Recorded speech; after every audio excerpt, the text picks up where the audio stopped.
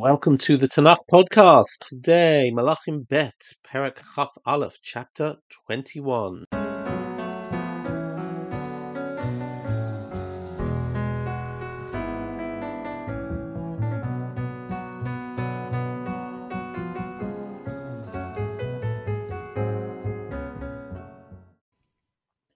Today we study about Menashe, who is about as evil as they come. He is the worst king in Mamlechet Yehuda.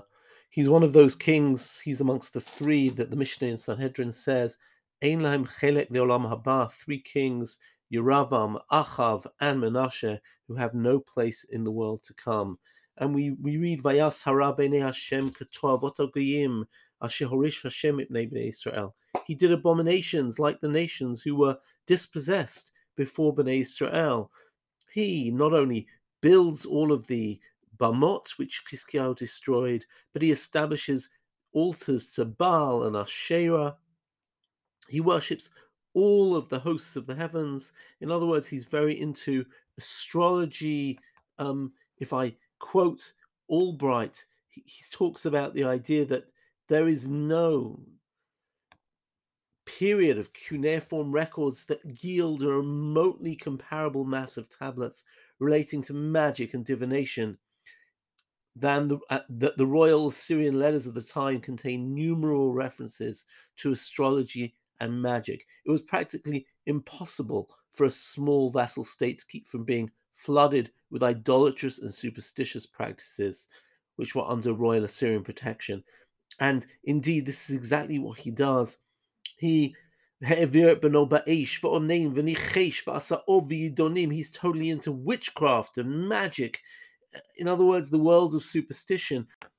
Ubanam is Bechot Beit Hashem. He built altars to idolatrous gods in the house of God, the place where Amar Hashem B'Yerushalayim Asibit Shmi. Instead of gods there, now there are the names of Avodah Zarah. There's pretty much nothing that he didn't do. We read even the gam dam naki shafach Menashe harbe mo'od ad Hashem ileit Yerushalayim pele peh. He also spilt blood freely in Jerusalem, probably people who opposed his religious direction, until he filled Jerusalem from side to side in blood, apart from the sins which he caused to Yehuda. And therefore, the center stage of chapter 21 is an awful prophecy that I'm going to bring destruction over Jerusalem and Yehuda, and everybody who hears their ears will be ringing, and I'll destroy Jerusalem just like I destroyed Shomron, and I'm going to wipe Jerusalem like somebody wipes their plate clean and then hafach al paneha, and then turns it over.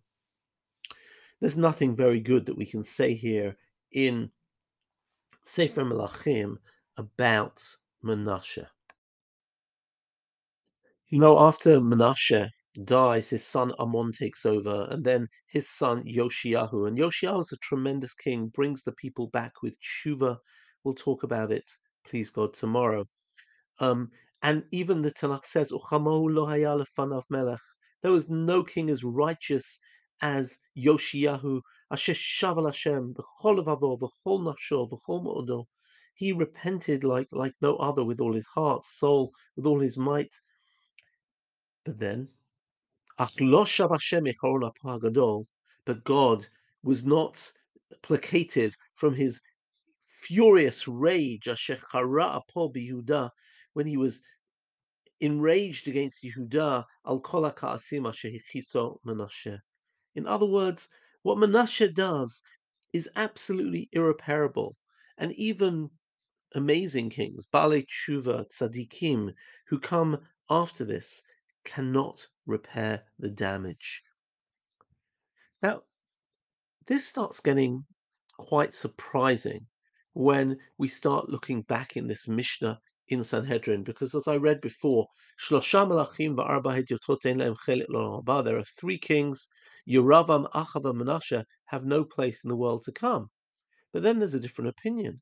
Rabbi Yehuda says, Menashe yesh lo chelik l'olam haba. Menashe has a portion in the world to come. Why? Because here he quotes Divrei Hayamim, where it says, Vayitpalel elav, that Menashe cried out to God, Vayishma techinato, God heard his pleas and brought him back to Jerusalem to his kingdom. What's going on? What's this story in Divrei Hayamim? Well, in Divrei Hayamim, we read that Menashe, at a certain point, rebelled against Ashur, and Ashur came and took him in chains to Bavel. And during this time, um, when he was in trouble, Chila et Pnei Hashem, he reached out to God, Vayichana Ma'od, and he was very, very meek and humble. He humbled himself greatly before the God of his fathers, and he prayed to God, and God listened to his prayer, heard his plea, and returned him to Yerushalayim, to his kingdom. And then, Vayidam Menashe ki Hashem hu ha'elokim. This is what it says in Divrei Hayamim. And Menashe knew that Hashem was God.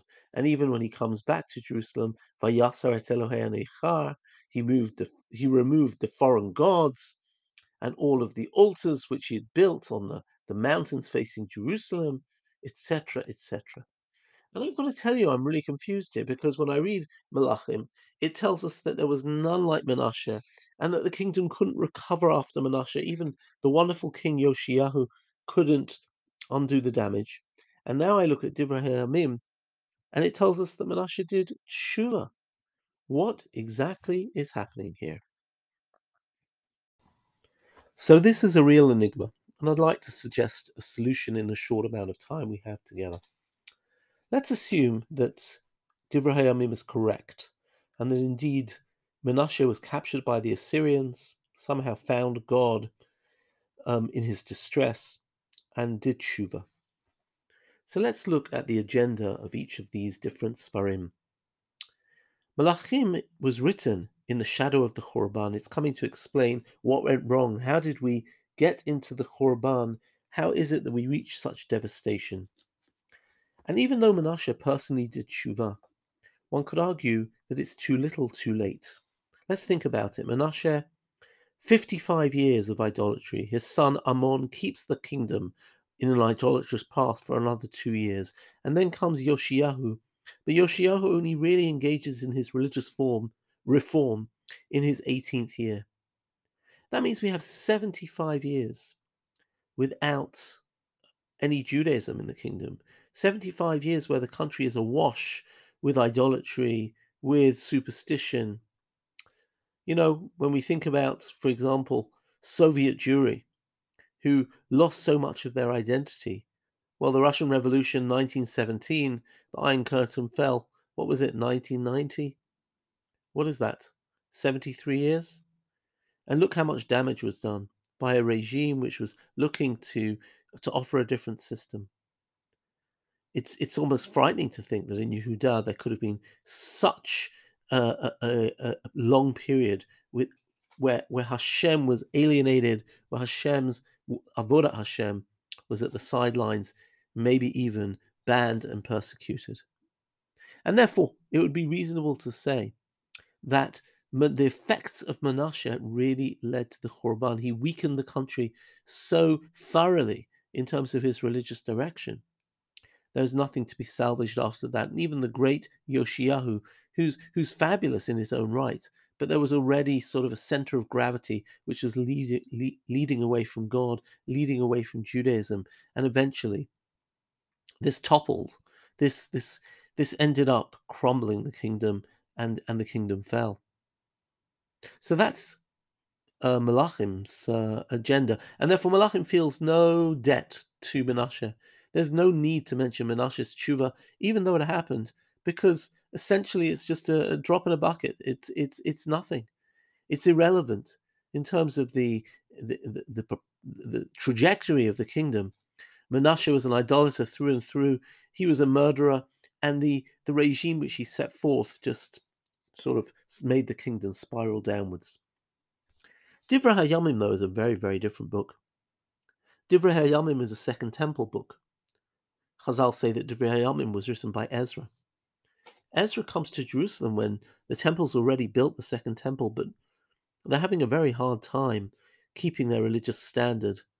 The Second Temple has been built, but people are intermarried and they are not keeping Shabbat. And more than anything else, Ezra's trying to convince the people that you can return, you can improve, you can make this temple into something absolutely great.